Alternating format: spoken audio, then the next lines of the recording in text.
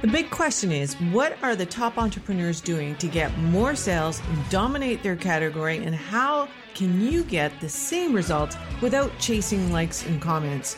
It's time to flip the script. This is the Virtually Famous podcast. I'm your host, Louise Corbell. Please subscribe. Let's get started.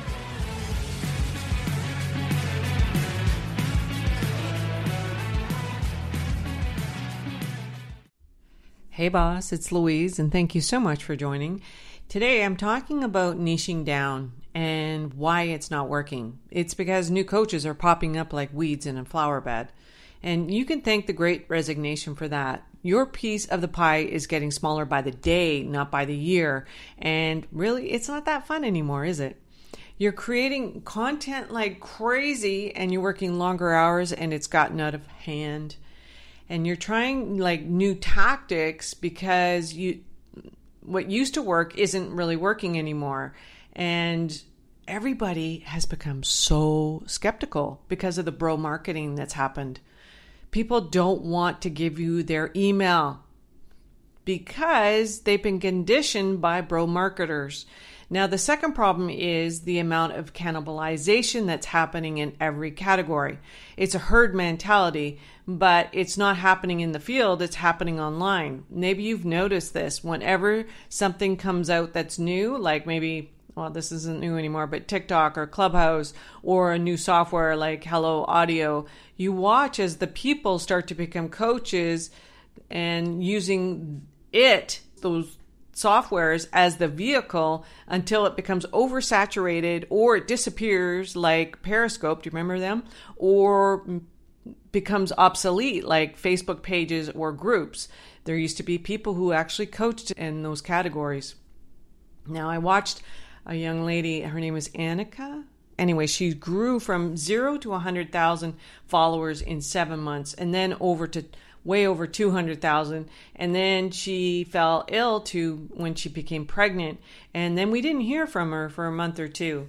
And then she came back and now she's been gone for another month. But the whole point of that is that her whole business is built using the IG platform. So if you stop using that platform regularly, I've seen this happen when I did Reels. I started doing Reels. They gave me all kinds of love. And then I stopped over a weekend and they took it all away. So what we need to do is to stop building your business on a social media platform. Now, I started seeing a trend happening where companies that are in a very commodity category, especially health, right? Health is a huge category and there's a lot of sub niches in there, but just being in the health category and niching down used to work. But now differentiation applies to every business, not just to survive, but to thrive. Now, category design starts by creating your own framework, not building it on someone else's framework or product or platform, and that's SaaS included, right? People are starving for the novelty because right now they've been oversaturated. It's pretty vanilla right now in the online space. There's nothing really quite new. It can be as simple as your offer creation, which can differentiate you from everybody in your market.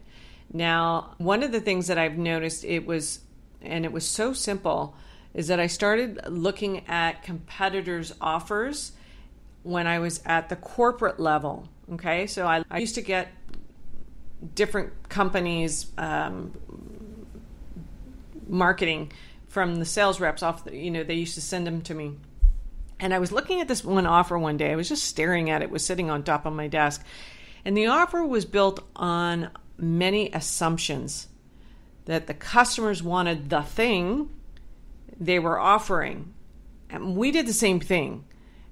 So not to, balderdash them, but that got me thinking, what if I gave them a checklist of all that was possible so that they could actually design their own offers? The reps loved it, and so did the customers, because it was based on volume commitment. Now, there were a few things that happened with this offer. It got them to check off. They got them involved, right? They got to check off the things that they deemed as valuable, and then they signed the bottom like it was like a mini contract. Now, I'm not going to say that operations loved that offer, is because it was a lot of work for them to implement each price concession. You need to create a new category that's yours and not relying on anyone else's platform, or social media or SaaS products, because you designed it. Now, if you want to learn how to do this, I'm going to do a web class that I will actually show you real life business examples of how companies who are in extreme commodity products, like there are products out there that are they're in the worst category. They're probably in a worse category than you and I. It'll probably be about 12, maybe 15 minutes. I like to go, to the point, just like this podcast. I don't like to fluff. I don't like to talk for on and on and on. I like to get to the point, and so do you. You've got time commitments. So there isn't an offer at the end of this. I'm just going to put it out there. There isn't an offer at the end, but you'll be required to make a decision at the end. Okay, but there isn't an actual offer. So I just want to clarify that. If you can go to the show notes and find the link, and it's louisecorville.com/category design. If you can't join, that's cool. Maybe next time. We'll talk soon. Bye for now.